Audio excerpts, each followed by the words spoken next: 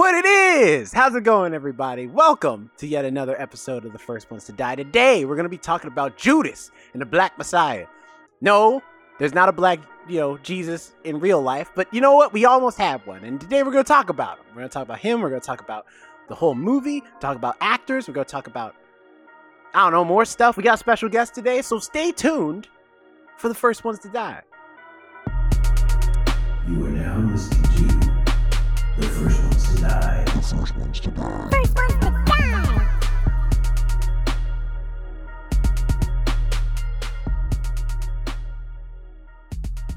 Hello, everyone. Welcome to the First Ones to Die podcast. My name is Jonathan. I am here with three today amazing people. First, we have, the main crew, Jerome and Alex. How are you guys doing? Jerome, what's up? Dying. No, I'm okay. I'm all right. Because that joke is great to make right now. Yeah. Sorry, I had something stuck in my throat. I couldn't. You were just you pointed to me first. It was like, how's it going? It was bad. Okay, I thought you were referencing the name of our podcast. Maybe. Jerome's the first one to die today. He's the first one to die today. Alex, How are you? I am good. I have my coffee in my little new mug or cup with our logo. Nice. Yeah. It's a beautiful mug logo. Thank you. If you are listening to the audio version, you should switch over to YouTube right now or continue listening to audio. YouTube at The First Ones to Die. Yes. And before we get to our special guest today, before this, we joined on and started recording, we had a small debate on who was bigger, Brandy or Keisha Cole.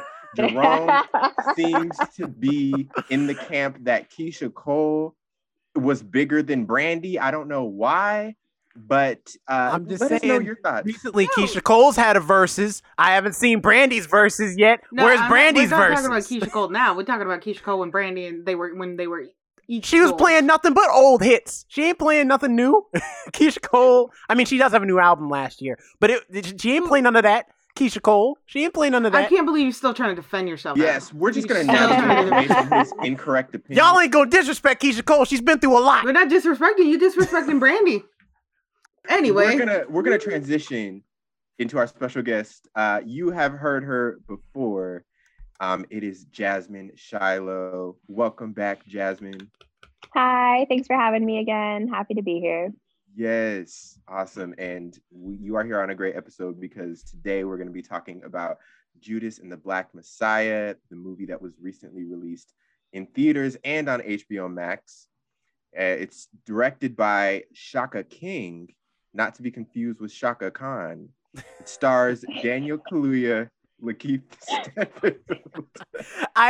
Every time I hear his name, I do think about Shaka Khan. Sounds like Shaka. Okay, totally fair because I thought I was the only one. So, no, yeah. it is what it is with that name. So, yeah. Lakeith Stanfield, Dominique Fishback, and Jesse Plemons, among others. And it tells the story of Fred Hampton, chairman of the Illinois Black Panther Party, and his fateful betrayal by FBI informant William O'Neill, based on the true story, obviously. And before we get into the nitty-gritty of everything, it's a true story, so there really are no spoilers. But for the people who don't want to be spoiled about the movie itself, we're going to be going into our general thoughts first, and then later on in the show, we're going to be diving deeper. And we'll give you a warning before we do. So today, I think I'll go to Alex for her thoughts first. I love the movie. I thought it was really good, really well made. This movie I actually connected with, unlike our last one. It was interesting to see because I've known a lot about the Black Panthers, but I knew more about them, the groups that are in San Francisco and California and New York's. I knew very little about the ones that were actually stationed in Chicago, which is interesting because I have said many times that's where I'm from. Sadly, I know more about the crime than the activism in Chicago, which I find I should, learn more about, which makes me very proud. So it was a great movie to see, and knowing that was, happening in Chicago, that there was a group there that was trying to, make changes, was just something I grew proud of when I was watching the movie, the more I watched it. And, the betrayal part really hit me because I just was like, how dare you, sir? How dare you try to take down a leader who's trying to help you as well, and you just turn your back on him constantly. So I think the movie hit me in a powerful way too. Yeah. Our special guest, Jazmine. What did you think about the story or the movie? I really liked it. I would like to watch it again. I don't usually watch movies like that over again. I mean, they just like hit really, really hard, seeing that stuff. And I always think of Selma. Like, I think I've only seen Selma once. So those movies I think are so important, but it's hard to rewatch them. But it hit me in the feels for sure. It was good. Yeah. How about you, Jerome? I liked it. I really liked it. I think this is an amazing film. I think it's directed very well, acted very well. I think though, the other thing that really makes this movie like transcendent for me is that it's very rare that we get to see the like the next generation of the civil rights movement after people like MLK and Malcolm X. In fact, we just had One Night in Miami, which I just watched as well, which is funny because I watched One Night in Miami like earlier this week, and then Friday I was like, I'm gonna watch Judas and the Black Messiah, so it feels like a great double feature. So if you want to have a great double feature night that's like Black History Month, in honor of Black History Month, One Night in Miami, Judas and the Black Messiah, if you can do it. But nonetheless, like it's very, I can't think of too many movies that are about like that next era after those men were gone, and like what the Black community was doing in the meantime. And so it was really cool and refreshing to see that part of the Black activism that happened during that time period and leading into the 70s and stuff like that. Also, this movie made me angry. Made me so angry. Not because it was bad, just because of William O'Neill's story, and I already knew how it ended without even really know. Because I never knew William O'Neill. I had heard some stuff from Fred Hampton. I never knew who William O'Neill was until this movie, and so the ending of his story, like in real life, I was like, I know exactly what he's gonna do, and it pissed me off. But other than that, though, great film, fantastic movie. I know Daniel Kaluuya is gonna get nominated. I hope Dominique Fishback also is nominated. And big shout out to Algie Smith. I see you from Euphoria jumping into this movie. Good for you, brother. Hope to see you do more stuff. I knew you were going to mention Yeah. Euphoria. I feel like Euphoria gets Jonathan, keep mentioning Euphoria. Jonathan, that's the thing that connects me and you together, all right? We always will root for our Euphoria people. What about you, Jonathan? What do you think of initially of the movie? I second everyone's sentiments. I didn't know anything really about the story going into it. I just knew that, it was based on one of the chapters of the Black Panther Party. And it took me a second to really understand what was happening in the movie. But that ending it just took me back. And I feel like it completed the movie for me, and I just had to look more into some of the intricacies of the true story, because I was just really fascinated.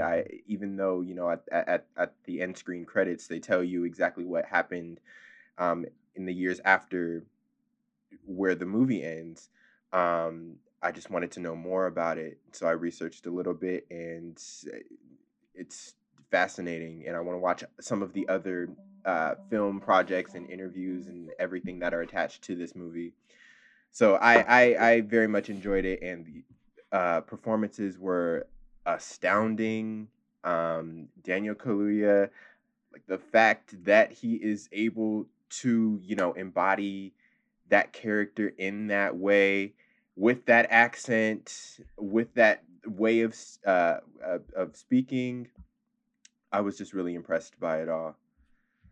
So I second everyone's praise for this movie, and I think it will be, an awards Hopefully. nominee, and yeah, hopefully all is Mhm. right. If all is right in the world, which it isn't, but Oh no, we might have another Spike Lee situation where the movie's too black to be nominated.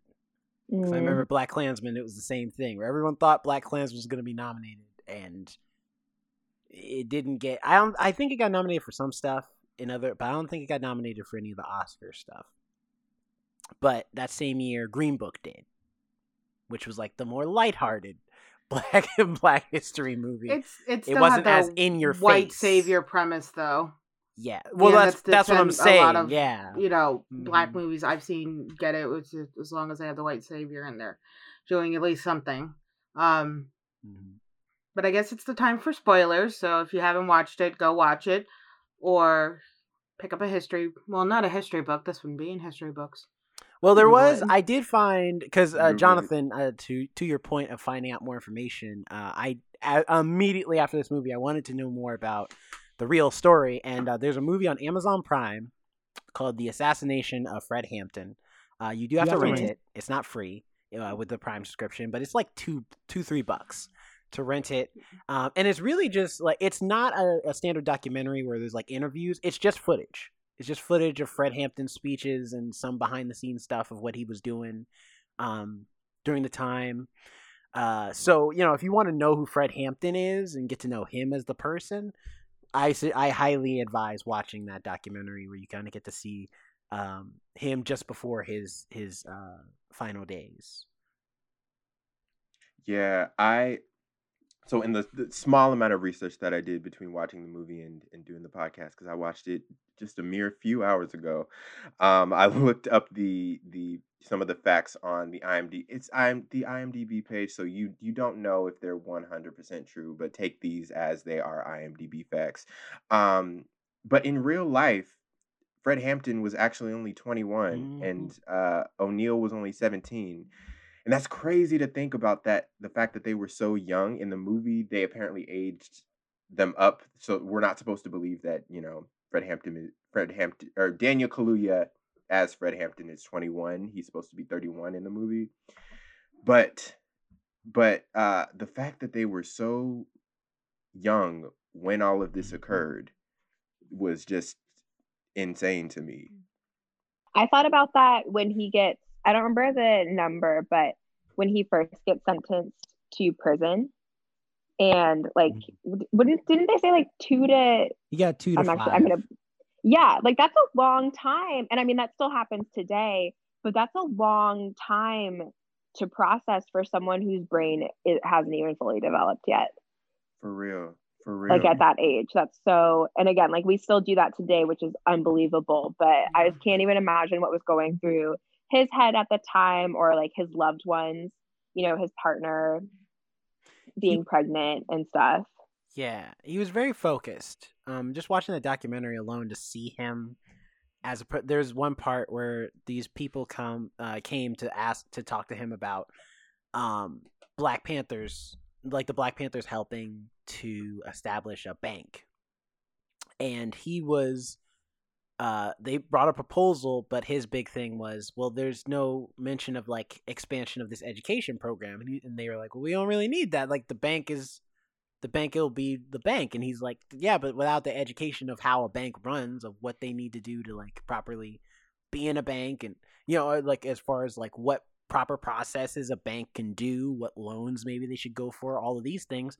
It doesn't matter if they're a bank; you're just going to end up being like any other bank, just taking money from poor people to make yourselves rich. And it's like, it's really interesting to know that like at 21 years old, he has that concept of the world, of that, especially his community, that education is power, money isn't power, having a gun or blowing up buildings isn't power, knowledge is power. And that's a hard concept for people who are our age to even grasp that concept. And to see like someone so young be so influential, especially because hearing him speak like the person, as opposed to like in the movie, the speeches are grand and big, but in in reality, Fred Hampton, you could see like the rawness in him, that he's trying to be like great speakers that he looks up to, and so he flubs his lines sometimes, but it's his passion that gets through, and so he just keeps going forward, and people still listen to him and listen to what he has to say, and I think that's really cool. No, yeah, I think that's Yeah. great. And a lot of times when you do see activists, they have a charismatic personality to them that you see can definitely either has just personally been with them and they've gone to speak.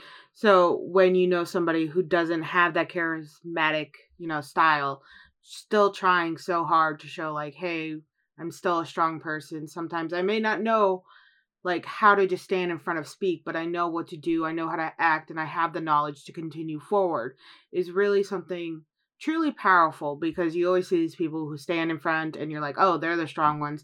The ones not speaking, they're kind of forgotten. But then here's this man who's trying to do just as much as the others, but he's really doing more behind the scenes. And you don't think about that because you're always so focused on somebody who's giving the speech. But he's done so much for his community. And that's why I was actually disappointed that I never knew who Fred Hampton was. Growing up in Chicago, I learned much about Italian culture. I learned much about the Irish culture, the Polish, and the Mexican culture. Those were the big influences in my life. I knew very little about the Black culture that was in Chicago, sadly. Like I said, I did not know there was even a Black Panthers group there growing up, and I wish that was something I was taught at school when I was over there, that these people were doing so much for the Illinois chapter in Chicago, because the school system there is awful in general, and then also growing up, not being Black, when you hear about the Black Panthers, you only hear about the bad stuff too. They make it seem like it's a scary thing.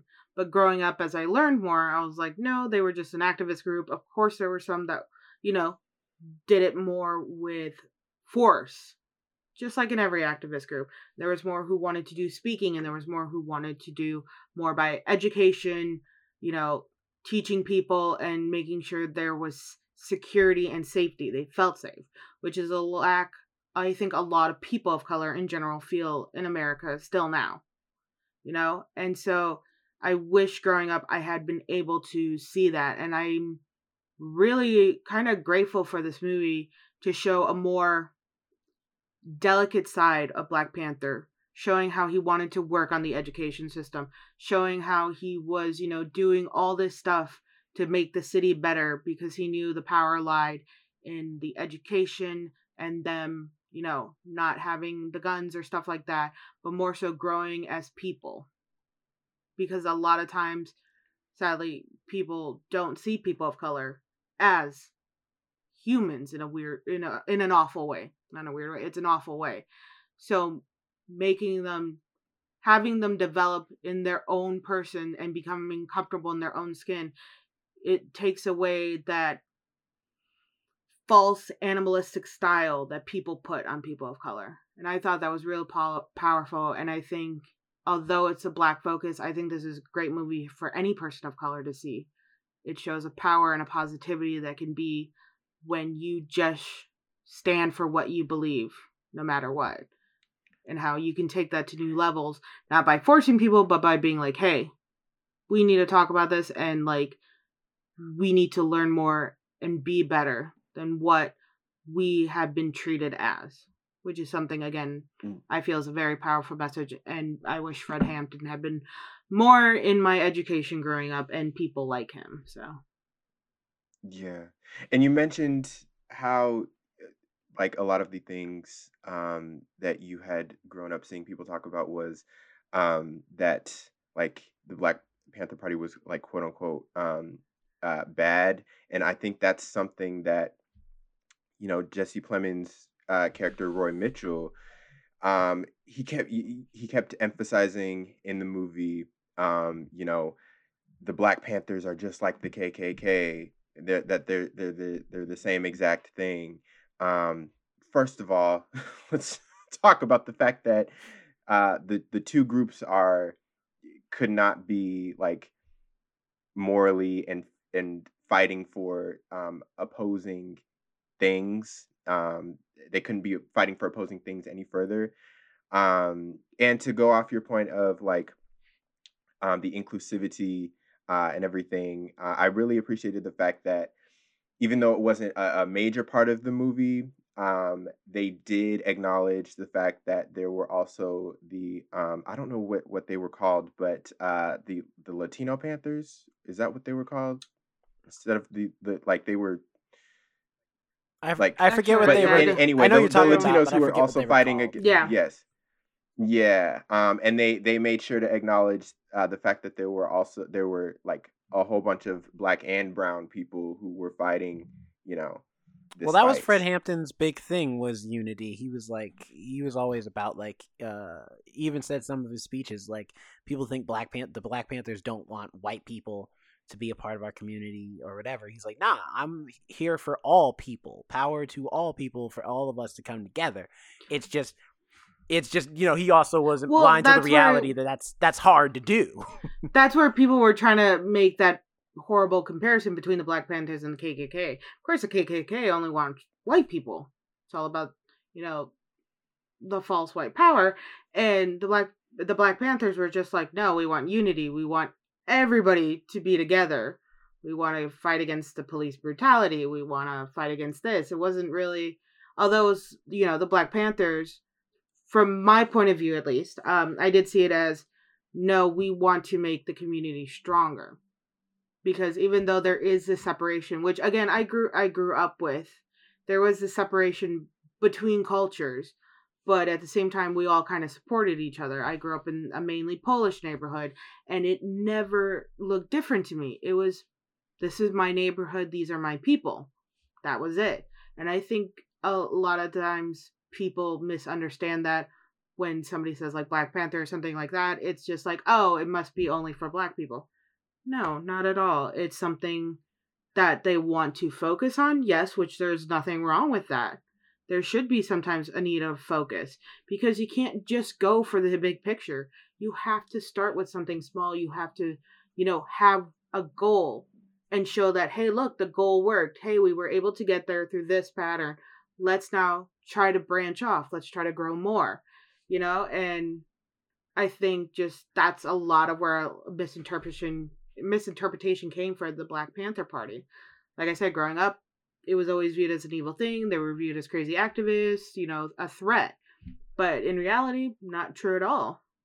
And it's disappointing that I had to grow up with that, with that idea in my head.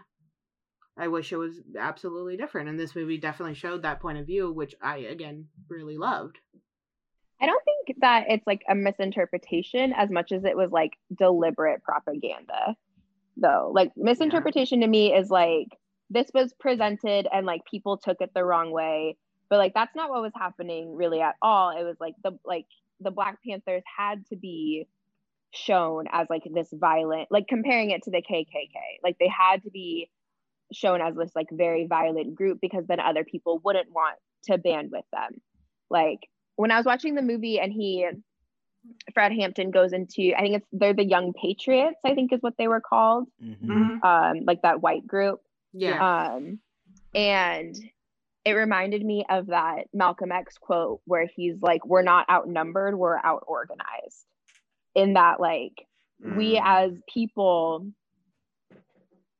a big part of like keeping us separated by race is so that we don't all gather together to like fight against this capitalist society, which is really what he says. He's like, we're not trying to make Black capitalists, like we're trying to like break down capitalism. But we can't focus on that if we're only trying to like make Black billionaires, then like we sort of lose sight of what we're looking at. So I think he was like, I don't want to say ahead of his time, because there were lots of people who were saying this stuff at that time. It just feels almost discouraging that I feel like a lot of the rhetoric and a lot of the narratives that have been put forth in the past few years, starting with like Occupy Wall Street, Black Lives Matter, just like the growing wealth inequality, is they were saying all of that stuff back then. Mhm. and we're just really just repeating it because Nothing's I'm not going to changed. say that like nothing's changed, but like nothing's changed. Really. Yeah. No, you're absolutely right. It was propaganda, not a misinterpretation. No, and I completely get what you're saying. Growing up, I grew up very poor in a household where I had to live with like 14 people, and sometimes I wouldn't eat breakfast because I wasn't up fast enough. I was a little thing, and breakfast would be done, and I couldn't eat that day. So like I understand his narrative where he's like, it's not necessarily that you want to, make one race higher than the other, but it starts with your neighborhood. But the problem is with a lot of the separations of neighborhoods. It's such a focus on let's fix just, starting here. But of course, like in Chicago, like I said, we were so separated too. We were all next to each other, but we were still separated. You didn't go to one neighborhood because that was, the Polish neighborhood. You didn't go to the Italian neighborhood during certain hours and times, which is, really horrible. It was a separation of, cultures and races and things like that. And one of the things that kept us all that way was because of the poverty too. You ended up being like, well, I have to protect my own in a way above all. And that is a mindset that does get dangerous sometimes because it's not, you don't need to just protect yourself, but you need to work with others as well to create a safer community. And I'm not from Chicago, obviously. I'm from this area. But my understanding of like neighborhoods in New York and Chicago, places like that, because you're taught like Polish and Italian people, like those people are still white. So like that to me seems less like we're separating ourselves by race and more like we're separating ourselves by like people who speak our same language. Yeah. Like right. Well, when people that's why first I said like culture and race. Because you are right. Yeah, they are white, but white people often don't view them as white, which is I find always odd. There's like historical reasons for that as well. But that is true. Yeah. I am like to go because I think, which is fun. This is my last point on Fred Hampton because I wanted to also talk about Lakeith Stanfield a little too. But one of the major things is there's a soundtrack to this movie as music inspired. They wanted to get a lot of Chicago artists to be on it, which they did. And I haven't listened to it yet. I've only heard one song, which is the song they put at the end credits. By her song. That was amazing. I had to Shazam that. But one of the people in particular they asked to be on it, and she denied it. Was No Name, formerly No Name Gypsy. Okay, yeah. They asked No Name to be on it, which she said that she was like, I didn't want to be on it and her opinion is that it doesn't. Her criticism is that she saw the movie and she liked it. She was like, it's got great acting, it's got a great message, but it's not enough about Fred Hampton. This is a movie about an FBI agent. And so I wanted to ask you guys, what do you think? Because that is true. Like Fred Hampton, even though he's a magnet to your eyes and your senses when he's on screen, most of this movie really is about Lakeith Stanfield. So what did you guys think about character's name? His Bill character? O'Neill. Yes, Bill O'Neill. Yes. Thank you. One of if you would have asked me who was the main character of this film, I would have said that it was William O'Neill. And I thought, first of all, Lakeith Stanfield did an amazing job in the role. You could really feel how guilty he felt about what he was doing in his performance. But also to your point about, people maybe having a problem with the fact that it is centered around him and not Fred Hampton. There is I was reading before this that the trial of the Chicago 7, I haven't seen it yet.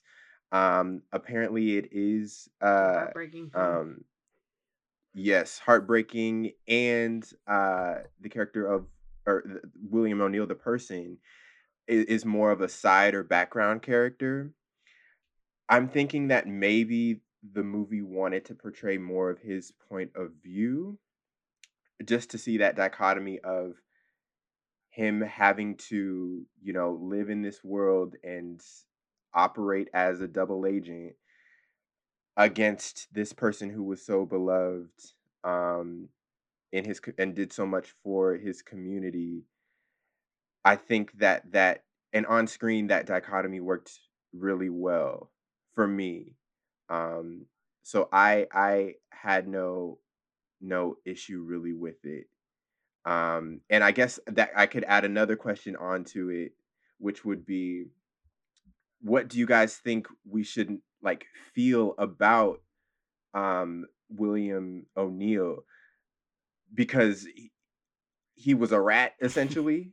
Um, but if you think about his origin, he started out as, in real life, a kid, 17 however old he was, stealing cars and doing all this. And essentially the only way he could get out of it was to be a double agent, or to be in, what's the word? To work for the FBI. To be an informant. So what do you guys think about that as well? To add to Jerome's question. I definitely see No Name's point. I guess I went into the movie not thinking it was just about Fred Hampton, or that it was like a Fred Hampton movie, because the title is literally about two people. Like Judas and the Black Messiah like refers to two different characters. So I don't think I really went into it thinking that it was a Fred Hampton movie. I thought it was going to be about like the betrayal. And I think that anytime we bring up like the FBI's COINTELPRO like thing is just like so important that we're even acknowledging that, because if you like even try to research that, like so much of just the FBI's record keeping has been shady forever. So like there's not a lot of info, and a lot of people don't even like still to this day don't know about those programs or that program. So I think that anytime we like talk about it and talk about how like they like murdered Black people is like basically what happened. They assassinated Black people and tried to, paint them as like people who were a lot scarier when like those groups were feeding kids. Like, come on, let's get it together. And like defending themselves on like in a country that we were forcibly like brought to, or our ancestors they talked about were forcibly brought during to. the 13th with like Angela. They talked about that with the Angela Davis situation. Yes, exactly. Yeah, exactly. So on that front, I actually don't have an issue with it. I think that it was fine. As far as your question, Jonathan, I feel like I'd have to think about it more, because it really is like they definitely took advantage of him.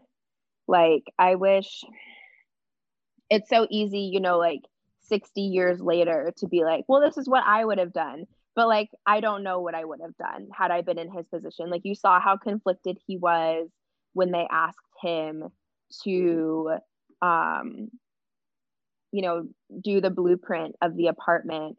And I mean, he like died by suicide essentially. So like he felt really, really guilty about it. And it is really, really hard. I mean, I can't say that I like know how he felt at all, or like, yeah, it's a really difficult situation, especially given that like how scary that time would have been, like being Black.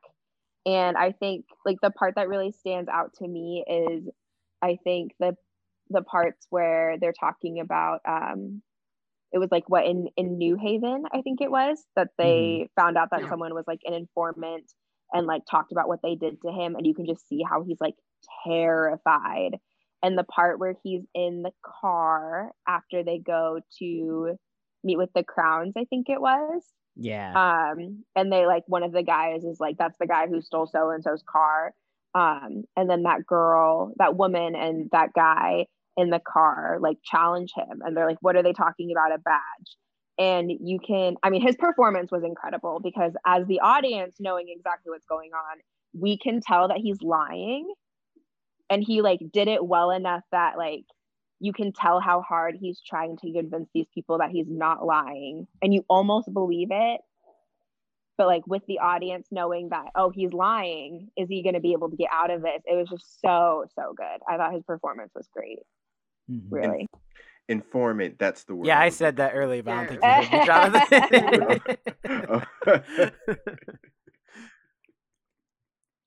it. For me, I didn't really know too much about the people in the film, but I did know it was going to be about like two people, like Jazmine said, with the name. I knew some big betrayal was coming because you don't use the name Judas unless somebody's really getting screwed over. So I didn't really know what I was, walking into when I was watching this film, which I think helped me not think about it being a Fred Hampton movie or, a Bill O'Neill movie. It was just something I was kind of watching about how these two people revolved around each other, not knowing too much the truth about each other, but, still one going to betray even though he saw the good. As for how I felt about Bill O'Neill's character or person, like I said, growing up the way I did, and in the family I had, unfortunately, I did have the mindset of, in the end, you have to survive. Doesn't matter who's hurt. It doesn't matter who, is walking with you. In the end, you need to get home alive. And to this day, sometimes I still hold that mindset. It's like, I don't care. I will end up, it's for me and I need to survive. And I try not to have that mindset anymore. I don't want to have that mindset anymore. That it's just me and my survival. Because I feel like maybe that was good at that time, but now it feels like, well, no. Now I feel like so many people have done so much for me and helping me grow and helping me become the person. I should not want to just think about my survival. I should care and want their survival, want them to go. So I kind of empathize. Thank you. So I see you have a problem with that word. With him a little bit, because I literally had a family member tell me once, when it comes down to you and another person, throw them under the bus. Just throw them under the bus. It doesn't matter who it is, doesn't matter what. Throw them under the bus and come home. That's it. That's your job in life. That's your goal. Just get back home. Which is such a dangerous mindset, and it's such a conflicting one because of the people you grow close with. You don't want to do that to them, but because you're taught this way, you're kind of in a force to do. But seeing that and seeing how it played out and everything, I got angry at him. Because, like, how dare he do it? How dare he do this to this? Yeah. That was this my, good man, my who's helping. too. Yeah. So, like, seeing that and knowing the mindset I grew up with, I kind of got a little angry with myself a little bit. Because I was like, I know I haven't betrayed anybody that big, but I've definitely stepped back when I could have helped somebody else because of how I grew up. And so it was like, kind of like, well, thank God I never got into bigger trouble, because honestly, I don't know what I would do in a bigger trouble. I don't know if my upbringing would have caused me to become something like him, where I turn my back on good people, or if I would, just go to jail or something like that. Luckily, I've never been in that place. I hope to never be in that place. So it was kind of like a personal hit when I saw his character. So it was kind of this weird, like, I get you, I don't want to get you, and I'm pissed at you. That was like the emotions I were feeling. Like, I don't want to understand why you did what you did, but I understand well. And now knowing, I did not know he was 17 years old. Now knowing that he was 17 years old hits even like a bigger spot with me, because I'm like, oh crap, I remember being that age. I would have definitely probably turned on the people I knew, sadly. And I've known family members who have turned on our other family members. So there wasn't that unity we even had, which is very sad. I have a good unity now with my sister and my mother. I'd help them bury a body. They helped me bury a body. So Jerome was disturbed by that in the last podcast. Would theoretically you're theoretically, sure. It sounded a little bit like I helped them bury a body. It did. It sounded like a confession. It did sound a little bit. No bodies have been buried. The Zoom audio is Nobody has world- killed anybody. No bodies have been buried. I have not dug any holes, nor has my sister or my mother, but we would if necessary. So No, yeah, I think, had like, yeah, I think his age is relevant for Oh, sure. definitely. Like, I almost it's wish- definitely it if plays you a need to bigger be- part. Because Yeah, if like, you it's- just think about being in high school, I mean, we all just wanted to hide away. And I don't know about your guys' high school, but I was in a predominantly white high school. And sometimes it was like, I don't want to be seen because I don't know how these other students are going to treat me, because they definitely did see my color sometimes. They would make rapid judgments of like, oh, you are from Mexico. Oh, you do speak Spanish. I'm like, no, I'm not. So coming in that, I'm like, I don't know how they're going to be, and I just want to be invisible for a bit. So being 17 and knowing that now, it's like, he's just a kid, man. I almost remember wish being they a had they had gotten actors that were closer to the ages of when this happened, because I think it would have brought some relevancy to this piece. That, granted, as is, it's still a great movie, well acted, well directed, everything. But the added aspect of why, of how desperate Bill O'Neill was at that time, of how radical Fred Hampton was at that time, being so young, it impacts that, because they're both so young at the time of them accomplishing so many of these things. Although, because I was angry at Will O'Neill's story of hearing that he killed himself, because I felt like, on one hand, I did watch an interview with Keith Stanfield where the interviewer asked him how he felt about playing Bill O'Neill, and he said he had to take therapy after doing that role, because he just got so into it and dealing with the stress of playing that character and thinking about all the things that Bill O'Neill did in his life, because he still worked for the FBI after the assassination of Fred Hampton. Well, He never they wouldn't stopped. let him go. Yeah, he never stopped being an informant for certain things, and all of that weight, just compounded on him till he killed himself. And I was angry about that, because I was like, I really wanted that story to be, the ending of that story to be that William O'Neill finally had his freedom and did the right thing in the end, as opposed to he did all this stuff because he kind of was trapped, and his only out was to kill himself. So that's a shame in and of itself. But that being said, I think Lakeith Stanfield does an amazing job playing the character. I think he sells the desperate nature of this character, of this person, but also sells his transformation as he goes from being this dude who's just I don't really care about anything, I'm just trying to boost cars and live life, to a guy who actually becomes a Black Panther, and he's a part of the mission, he's part of the movement. And if it wasn't for the fact that he has to keep doing these things for the FBI, he probably would just stick with the Panthers and be a legit Black Panther. See, that's what I think is really, going back to your question that you posed, Jonathan, that's what I thought was really interesting, because the part where he's, again, I've never been faced with going to prison, so I can't imagine how terrified he was. But lots of Panthers went to prison, and to this day, lots of people go to prison because they're so committed to the cause that I knew how it ended, of course, but I do think it's interesting that he didn't pick that choice in some ways. He was really, really young and everything.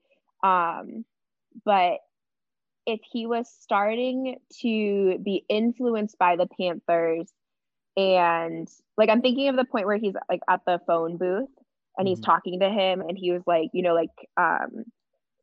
he's talking to the FBI guy, and he's he's basically saying no, you're in this for a few more years. It was right after that shootout. Yeah. And he's like, I want out. I was almost killed. Fred Hampton's in jail. Like, what more do you want from me? And he's like, no, you're in this for a few more years. I think it was interesting that his option wouldn't have been like, okay, well, then like I'm just gonna go to prison then rather than do this, because like I think that would have been, again, this is so easy to say because like we've never been in this position, but like that would have been the noble thing to do and like the right thing to do, rather than like serve as an informant for this group that was like trying to like liberate Black people. And you wonder if it would have been the easy thing to do as well. Yeah, honestly. Yeah, especially because oh, go ahead. I'm just thinking like by that point he didn't know that like they wanted to kill him, Fred Hampton. But like I did, again, like I already knew the story, but like I think if I hadn't known the story and he had been faced with like, here, like we want you to do the blueprint, like I feel like for some people that would have been the point where they were like, oh, okay, so I'll go to prison now, actually, rather than do this. I think you know, like I'd like to think that that's like what most people would choose. I'd like to think. I think it's also he didn't know that even after Fred Hampton, he would still be forced to work with the FBI for so long. That so you think that maybe he thought like that would be it, like once that he'd be free, he'd be able to live his life. They gave him money, they gave him a gas station, right? Yeah. They gave him some type of business. He probably thought, hey, I can now just go live my life. But they still kept him, chained to them. And I think had he known that, like you say, it's something you can speculate now, but you don't know in that moment, that suicide would not have been his answer in the end.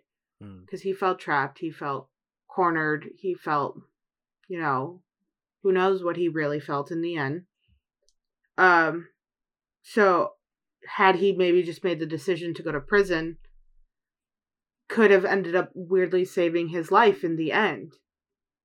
But you're right. It's easier to speculate than, what, because I've never been in that situation. As far as I know, you guys have not been in that situation. I don't know Jonathan's whole history. Maybe there's I know, unless someone needs to start. Jonathan, you seem to be quite history right now. You seem to be quite quiet during this. You wonder if I was. I mean, he is an actor. We don't know what who he really is. Is your name even Jonathan? For all whoever you are. I know it's easy to speculate, but I'll just debunk the rumors right now. I have no affiliation with any of Step these 1, things. start a podcast. But, Step 2, take over the world. You wonder if maybe he was thinking in his mind, or maybe the FBI was hinting at him that, if you go to prison and then you get out, these people will know what you've done, and you're gonna face even more hell than you would have if you just have worked for us, and we'll keep your secret safe. If you just continue to work for us, then you can retire easily. But if you go to prison, it's going to be a lot more difficult. Which goes back to the whole thing Jazmine said about propaganda. They made, the Black Panther seem more scary and more like... Well, the thing is, mimicking them to the KKK, where it's just, the Black Panthers, it's either serve them or death. They would, now that, granted, that is one thing that is, like, and this isn't a Black Panther thing, this is a Black gangs thing, even to this day, that you betray a Black gang, they will have your ass. Like, that's not... Gang. That's any gang. Yeah, that's true. That's any gang. Like, they don't, now that was one thing they don't put up with people that are snitches or I would have believed that the FBI would have killed him before, because the FBI, especially under J. Edgar Hoover, had funsies killing Black people. That's true. J. Edgar Hoover was a straight up bastard. I almost feel like it would have been easier for them, though, especially because the FBI guys talked about the killing the killing of the other informant. Mm-hmm. So I almost feel like that would have been easier for them to just get release him into whatever. Basically, like that. That makes a lot of sense that they might have used that against him. Yeah. Like, oh no, like if you don't do this for us, like we're gonna let them know, and that's even scarier than prison. One thing before, because we're coming up on an hour, so before we I want to make sure we spend some time to talk about some of the other characters too, like Dominique Fishback, Algie Yes, Smith. I was about some to of the mention other her actors, especially Dominique Fishback. She holds her Mhm. own. Dan Kaluuya is an acting powerhouse in this movie, and Dominique Fishback's like, you ain't the only actor in this movie though. Let me show you what I can do real quick. And she just She Yeah. she She brought the brings heart. it, She brought the heart. man. Jerome likes to talk about the heart and the soul and the brain. Dominique Fishback. She brought when the she says the that heart out. poem, like, first of all, I Mhm. got chills because it reminded me of her role in Power with Jamie Foxx, where she's a rapper. Project Power. Project Power, and I'm like, I saw there it she too. goes spitting bars again. I don't think Dominique Fishback at this point will ever do a movie where she's not spitting some poetry or some bars now, forever. Even though Chica wrote all of her lines for her, still, I think she's got talent in to be a rapper one day. But that poem she read in this movie was really powerful moment. I think that's, if she does get nominated, they're gonna play that as their reel for like nominating Dominique Fishback. Am I a bad mother? That's gonna play. But I think she did an amazing job. She's incredible. I'm Mhm. glad to see her in more stuff. I can't wait to see what she goes on to do after this. And I think she does a great job of playing a decent duality, where you see her go from being this woman who's a part of the movement to this mother who's still part of the movement, but now has a different perspective on it, has a different Mhm. outlook on it, because now it's not, like gun ho, let's go fight the pigs. Like, now it's like, well, now I got a son. I can't. Mhm. I don't know if fighting the pigs head on, at least, is the right way to go. Maybe there's another way we can do it. Maybe there's another way we can still live by the mission without risking Black lives, especially Black men at that. I think it was like a big step into like kind of a representation of actually like becoming a queen and a ruler. Yeah, she went from like gung ho to like, well, let's all like take a look at other routes now. And it was that really, it had that, to me, it had this like weird, like almost queen feel to it. Like, let's take a different path now. And now here's the next generation we must focus on. This is the era that, we need to make sure gets put on the right path, so they don't have as many casualties as us, and they don't see us as this violent group just out to kill cops. Yeah. So it gave me a very sense of like a royalty move, where it was just like you grew, and now you're like going from like a knight and fighting to like a more higher position, where you're like, all right, now we got to figure out new stuff now. No more blood in battle. We need to make sure everybody's life is safe. Right. I've never seen her in another movie or that I know of, so this was my first introduction to her. And yeah, she was such a great actress. She was very powerful in pretty much all her scenes. She was very powerful. I didn't have that much connection with the poem, but I'm emotionally constipated, so that might be why. Like, I know who I am. This is the third movie that I've seen her in, and she's really like on the rise. I saw her in, like Jerome mentioned, Project Power, and she was also in The Hate U Give. And she in both of those, yeah, she played. Who was she in The Hate U Give? She played Hold on, I'm looking it up. Star, the main character, her good friend at the party before Algie Smith, who was also in the movie, I forgot he was gets in shot. that movie. Yeah. Hold on, I'm looking it up, Jazz. Wait, she played Red? She played who? Wait, what? Wait, who did she play? She played Kenya. Okay, I just looked it up now on IMDb. Kenya in The Hate U Give. She was only in it for Jazmine like just disappeared. a few minutes. Jazmine's so shook she left the. Hang on, I'm looking it up. She's looking because those are like completely different people. Yeah, right? Right, because in the movies that I've seen her in before, she's played like teenagers. Yeah, and in this one, plays. she plays That's like why it threw me Okay. off when I found That's out that she was why- playing yeah, this that's character. why I'm getting thrown off right now. I'm like, because that is I not the same human. Okay, I I, looked get it. her up, Okay, I got you. and then I was like, is that it said Dominique Fishback. I'm like, why does that name sound familiar? And then it was like, actress from Project Power. I'm like, that's the same little girl from Project Power, which she wasn't little in that movie, but it's just And that movie only got released like 8 actually, months I ago. looked it up. I was like, well, how old is she? She's 29. She just looks like she's like What? she's 29 years Black don't old. crack. She just looks like she's like possibly 17, 16 years old. Like she is almost in her 30s. I mean, yeah, I don't feel like in this movie she looked quite 29. Like I didn't think that she looked that. No, I thought she was I like would maybe say, in her like- 20s, like like early early 20s. to like, mid-20s. Same. Yeah. I would say 22. early 20s. Yeah, like But 20. like now I'm thinking back to The Hate U Give and just like compared to like Amanda, I'm like, oh, she's like a baby, right? Right. Because like everyone in that movie, She's just got a baby She's a at baby. youth were like That's right. young. Got a baby face. That's all. Because Algie Smith is also like he's an adult, but he still looks like he's like 16 years old. And in it, Especially Yeah, in but this that's what movie, kind of weirds me brought out when the, people like, have such strong baby faces like that. It's like you almost in your 30s, but you can pass as a 17-year-old certain points. heck, Like, technically, as long as I keep the beard, people don't know I'm 17. Don't think I'm 17. But as soon as I shave all my facial hair off, I got teachers walking up to me. Shouldn't you be in homeroom, young man? I'm 25. Leave me alone.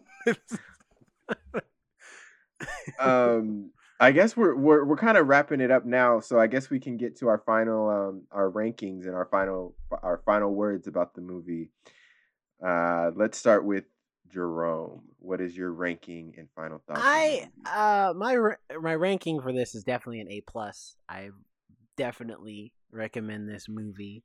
I think overall it is a great testament to Fred Hampton's legacy to show off him as both a leader but also as the person behind the scenes, like who he was when he was in his most private moments too, and the things he stood for.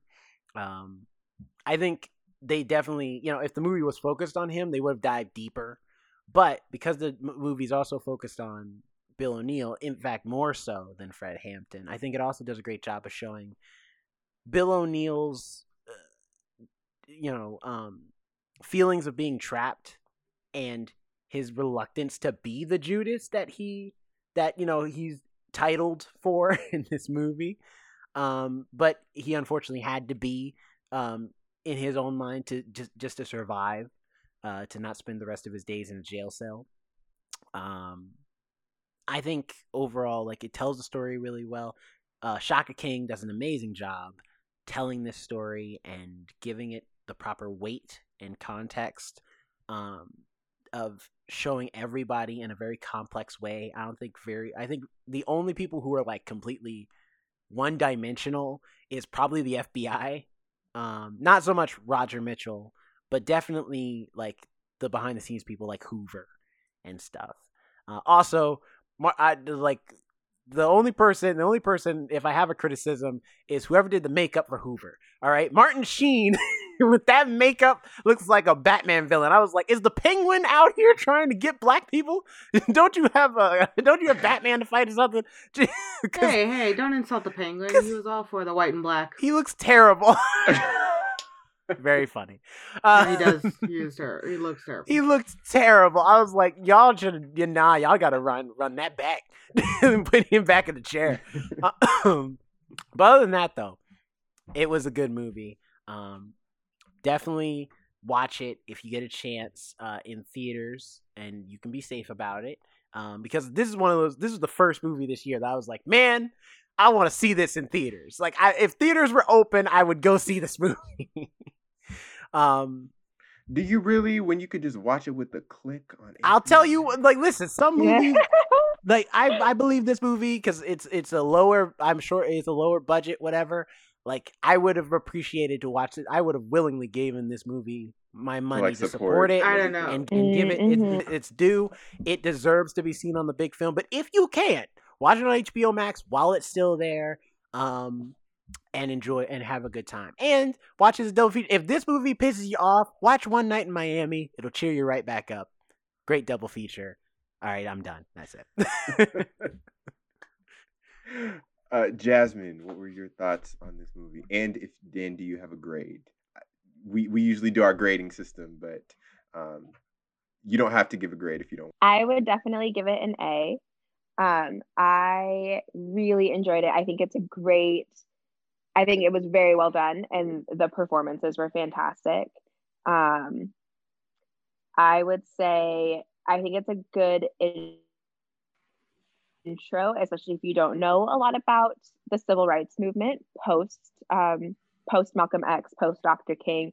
I think it's a very good intro into COINTELPRO and just Fred Hampton and the Black Panthers in general. I think a lot of people still to this day don't quite know much about the Black Panthers. Like, I think that there was a bit of a spike when Beyonce did her Super Bowl, when she introduced Formation.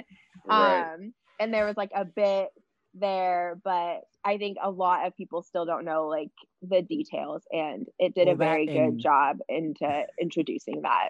I was gonna say that and accidental Google searches when Black Panther came out, where it's like, this is the Black Panther I wanted to know. True. All about this person. They probably got to some websites and they're like, oh, I learned history. What is this political party stuff? I want to know about the Chadwick Boseman, that guy. which Ryan Coogler was involved. Yeah, with he did. He did help produce this movie. Yes, that's right. Mm-hmm. Yeah, I think it was very. I'm just very happy that it didn't go in like the white savior direction. Absolutely. I don't know how it would have. They would have had to really try. Well, they would have if they turned Roger Mitchell into a guy who's like, you know what? No, Bill, you don't need to go back there. All right, they're trying to kill Black people. I'm no longer going to be an FBI agent. They could have had like just Roger Mitchell and his a white barkeeper be like, hide in the back real quick. FBI's coming. That he probably would have gotten nominated. He had 3 lines. Hide in the back. It's fine. Hide in the back. Best supporting actor. Alex, what do you think? And your grade? I probably would give this movie a B. Just because with a lot of biopics, even though I don't know the history, I know there's probably historical inaccuracies, as there are with all movies like that. Just like with The Age, I think it would have been way more powerful had I known the guy was 17 and 21. I think it would have been way more powerful and inspiring for younger people too, because they were able to see, hey, I'm that age, I can do more. I keep thinking I can't, but look, they did it. I can do it. I would have liked to see because we saw The Handler, but I would have liked to see the more effects the FBI did have, especially J. Edgar Hoover. He was an evil man. He just wanted, So I would have liked to see a little bit of that and like the damage they had done already, and why Fred Hampton was such a threat to them. Why instead of being like, oh, Malcolm X and MLK, why this one was the messiah to them. Why this one felt like almost the biggest threat, that they had to bring in somebody like a Judas to take him down and tear him down from the inside, and all this to why just like why this one was so much more important than the others, why he was considered the messiah, and what they had already done and the destruction and pain they have caused throughout multiple communities. I did think it was very interesting. I got to learn so much more, even about my own city, which I think is wonderful. I enjoyed that the Black Panthers did meet with, the Latin community, which was a nice showing of, because there is this horrible narrative as well that Latin people and Black people don't get along. They hate each other, which is often ridiculous, but it is a popular narrative that people think. And it was nice to see that unity in those communities and be like, yeah, we have a lot of differences, but in the end, we just all want to be at peace in our homes. We don't have to want to worry about, going out. Growing up, I was told, always comply with the cops. My mom literally told me once, I'd rather pick you up in jail than have to see you at the morgue. Which is not something you should tell a child. You shouldn't have to say that to them, So seeing that they were joining together was a nice kind of visual for me to see that, like, yeah, we could have all just protected each other in the end. It was a unity moment. But mainly it was just, the reason I just mark it down is because I don't think they're showing the darkness enough of what was really going on. They did focus a lot on Bill O'Neill, which I think was important, and kind of his struggle, but they didn't show why it was so hard for him to come to this decision. Because we were able to speculate, but maybe because we didn't see how big of a threat the FBI was probably to him, the threats they made, the damage they've already done. They still downplayed what J. Edgar Hoover did in those times. He was going after such a large community completely out of fear and prejudice. And I think had we known the darkness that they were doing, the true evil, we could have seen why Bill O'Neill was really so scared in the end to continue. I think that we could have seen why Fred Hampton was really considered a messiah, other than just helping the community, why he was a threat to them. And I think that left out a big part of the story in the end. So that's why I'm like a B. It's a great movie, and I think people need to see it. It's an interesting story that I wish would be taught in schools, to take away that propaganda that the Black Panthers are, this radical hate group. I say, that, unfortunately, I was taught as well growing up. Yeah. So that's all fair and valid. I'd say if you want to know more, watch the 13th. They get into it. About why the FBI was after so many different Black leaders during that time period. Outside of just like Black Panthers, just people in general. Angela Davis, Bobby Seale, Mega Evans, like all types of people.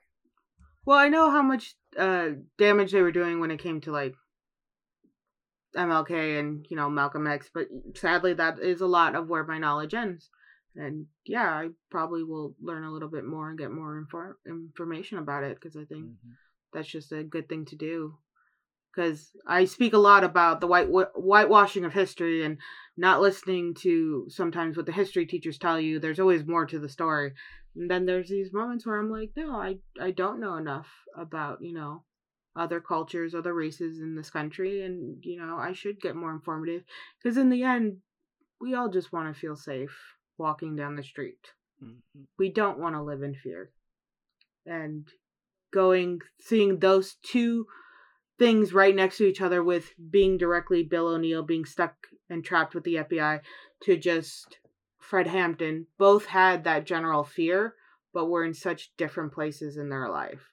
But it was still the same fear. I just want to be able to see tomorrow. So, what about you, Jonathan?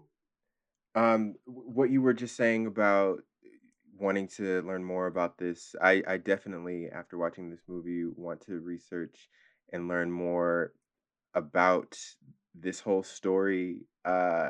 William O'Neill's story was really interesting to me in the sense that the guilt that he felt, and I felt like I said earlier, that was very well portrayed by Lakeith Stanfield. The fact that he committed suicide on the day that documentary aired on PBS, it's crazy.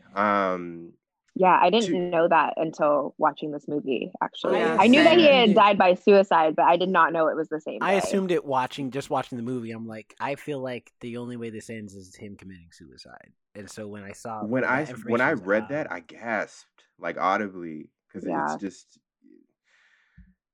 it puts a little bit of his thought process into perspective.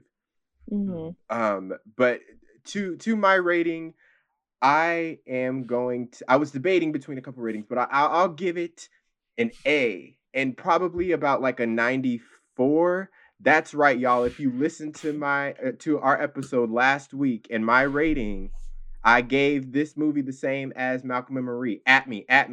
So we will get at it after this podcast. I don't agree go on at all. We will get to that later, Jonathan. Tell us why. So I really appreciated, like we've all mentioned, the fact that we're getting to learn about this story or learn further about this story.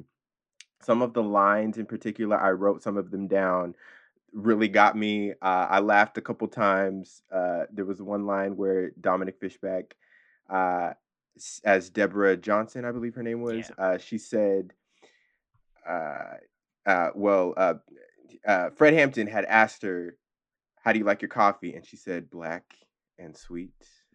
And I laughed at that. I also laughed. I also laughed when Will O'Neill said, "Let's blow up City Hall," and just the look on Daniel Kaluuya's face, he was just like disgusted. He was like, "Brother," Which I it laughed made at me that laugh as because well. I was like, "Is that the way?" That's like a reverse when Black Panther was like, "You gonna betray me?" Like, I forgot his character, Wakabi from freaking Black Panther, and Daniel Kaluuya betrays Black Panther. But yeah, and some of the words I also wrote down that were very poignant to me was when he was discussing him and Fred and Deborah were discussing. Sorry, I'm horrible with like names. I'm great with actor names, but horrible with like character names in movies. But when they were discussing the metaphor from the speech that they were referencing, and he was saying if someone alerts you of a fire, you accuse them of starting the fire. And I just thought that was really poignant, especially today when people always say that, oh, the people who talk about race, they're the problems, they're the ones who are starting all the issues, when it's like, no, just because of the fact that people are talking about it, that doesn't mean that they're starting the issue. And I thought that was really poignant. Yeah, that was Also, powerful. yes, it got to me. And also the point that made me really upset, well, many points made me really upset, but one that really got me was when the cops were outside of the apartment, and there's the one cop harassing everybody on the street, all the black people on the street. He's like, "Oh, hey, Harriet Tubman. Oh, never mind, it's Aunt Jemima." And then they get surprised when a shootout begins, and it's like, what do you expect to happen? What was the intended outcome? But overall, I thought this movie was really effective, and I think it brought to light a story that wasn't brought to light before necessarily for a lot of people. And in this day and age, I think it's very necessary to tell this story and others that are maybe overlooked. So yeah, You made me think about with the other thing that was really powerful, and I only bring it up because it feels so modern, is the Jake Winters thing with Algie Smith, where after he dies, Fred Hampton goes to his mom, and his mom is like, make sure that people know that Jake Winters, like, they call him a killer, and he did that, but that's not all he did. And it made me think about all of the many black people, black men and women, who've been murdered by police brutality. And a lot of times, especially black men, they always want to reference, well, this person had a record, and therefore that justifies them being killed in this one. This is like, okay, maybe that is what they did, but that's not all they did. That's not who they were. That's what they did. That's not the person. And so that really hit me when she said that. It reminds me, so again, like at the end of the movie where they talk about how many shots were fired by the FBI, and it was 99. And then I believe it was one, right? By the people, and that everyone, like the 7 who survived, were charged with like multiple things, including attempted murder, right? Am I remembering that right? I don't want to like mess it up. No, you are. But they were charged basically bullshit charges, is my point.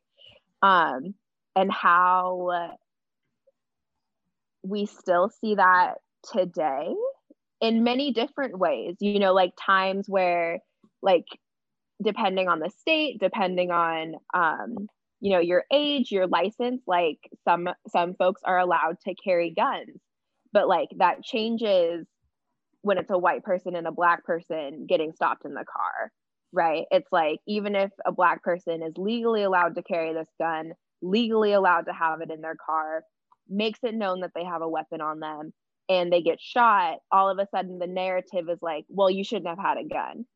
Yeah. But that's not how we feel about white people carrying guns to the Capitol last month.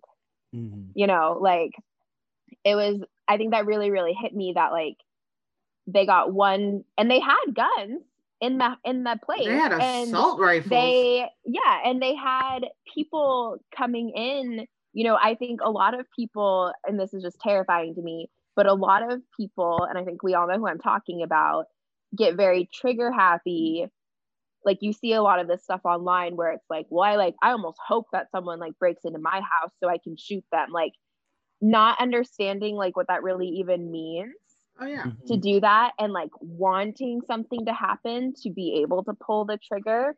But we all know that that's only for one group of people, and it's not anyone on this call right now. Right. No, I absolutely agree. And that like agree really with you. killed me, because if someone had broken into my house and I didn't know who you were, and you fired 99 shots at me, and I got arrested for firing one back, I would have an issue with that.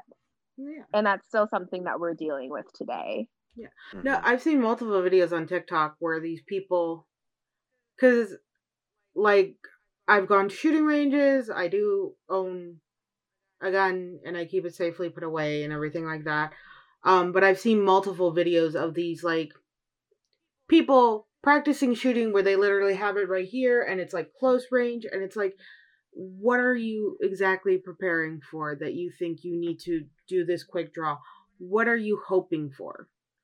Because I keep mine in a secure location because I hope I never have to draw it.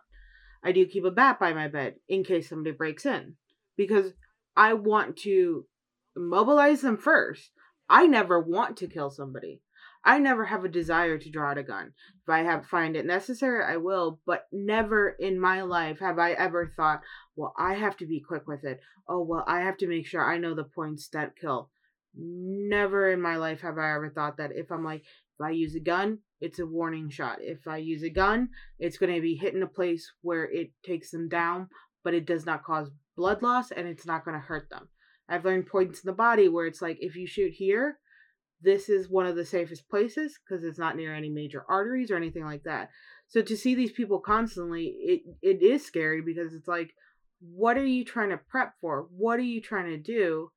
And you don't want to think about what they're thinking about in that moment, because it's usually, for certain groups of people that they're trying to prepare for. And it's like, it's terrifying. Yeah.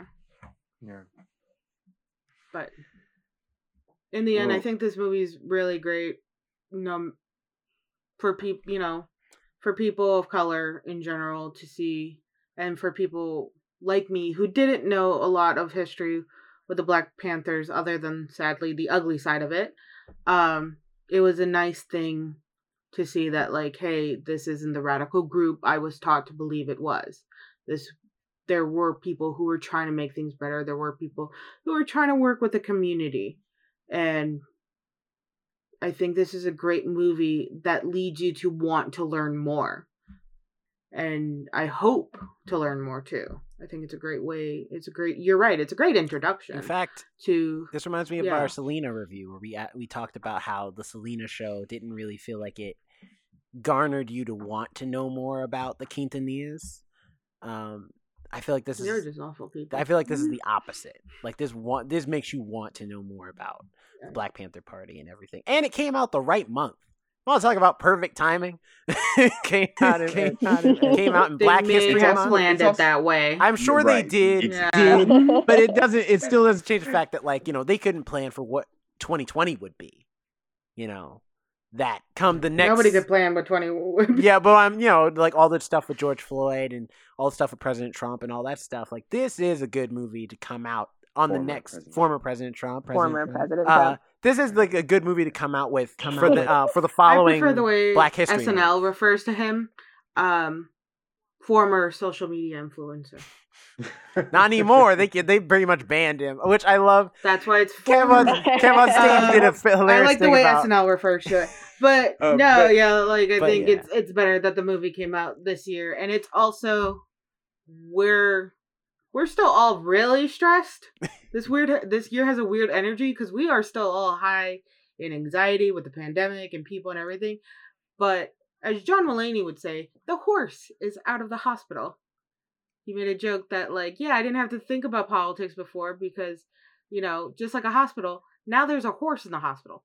I don't know how the horse got in the hospital. The horse doesn't belong in the hospital. And the horse is just in the hospital. Now the horse is out, and now I can focus on the other horrible things. Because now there's actual doctors in the hospital. So I think that's a great way to put it. I'm still stressed and I don't like hospitals, but at least there's actually doctors in there. A great movie to come out on Black History Month. I was thinking that this movie was kind of like the opposite of Black Klansman, where you have someone infiltrating, a black man infiltrating the Black Panther Party. the KKK.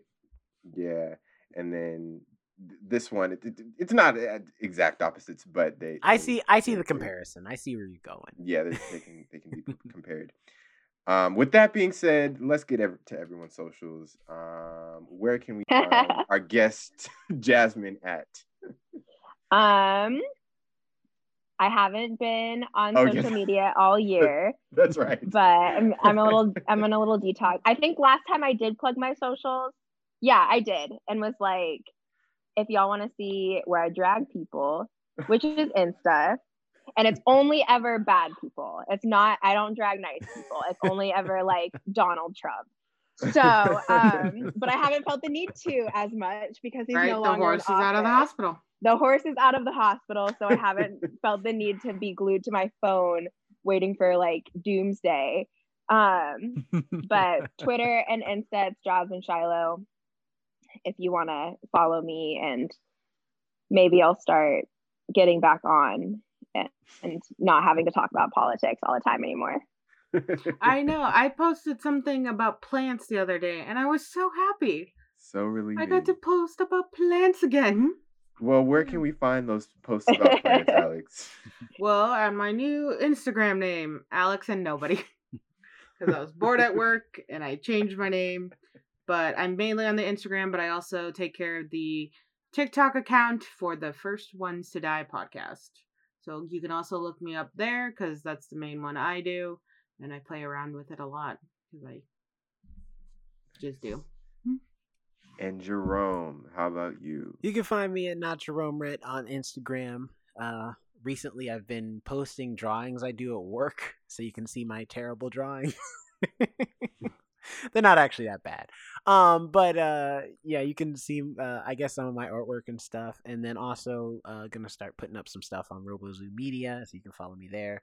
That's where you can find out more about all my other artistic ventures as I go on throughout this year, cooking up some stuff, some music stuff, and trying to get a TV show off the ground.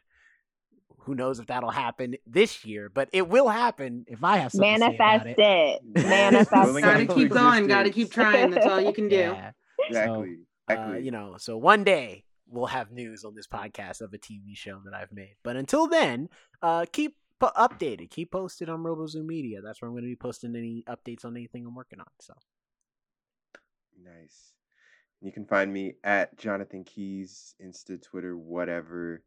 You can also follow our podcast at The First Ones to Die anywhere that social media is available. I guess it feels like it pretty much. Google and Gmail. That's what I meant to say. And Gmail. Oh, and my sister, who I'm giving a shout out to, is starting to help build a website for the First Ones to Die podcast, where we will hopefully eventually start selling merch, collecting all our social media, so it's a one-stop shop. And hopefully also representing all the stuff we are doing outside the podcast too, which would be nice to see all the work we do. Exactly. I second that, what Alex said. If you enjoyed this podcast, go ahead and like give us 5 stars, I guess. You can give us a like, you can give us a subscribe, a follow. There's so many like terms for just like liking something. So it's really confusing when you're trying to get those things. You don't know what to ask for. Do whatever social media platform version of like is that you are Yes. on at this time and listening to. Exactly. A has comment thumbs up, always too. helps. You never know. Yeah, tell us what you with thought that about being Judas said- and Black Messiah if you have seen it. Yeah. And if you haven't seen it, well, watch it and then comment and say what you like. Or if you have a movie that is in relation to this or anything we've said here, comment below. Let us know. We'd like to see what you thought. Yeah. And with that being said, we'll see you next week. What's our topic next week? You know, honestly, I don't know because don't nothing's recall. on the schedule. It's to be So it's determined. It will be a TBD. surprise. But we know one thing. We'll be here. I'm gonna next make Jerome Monday. and Jonathan compete each other for something. I don't know what. Let's Maybe. do that. Okay, we'll be here next week, Monday at 8 a.m. So keep your eyes open for that. With that being said, we'll see you all next week. Bye. All together.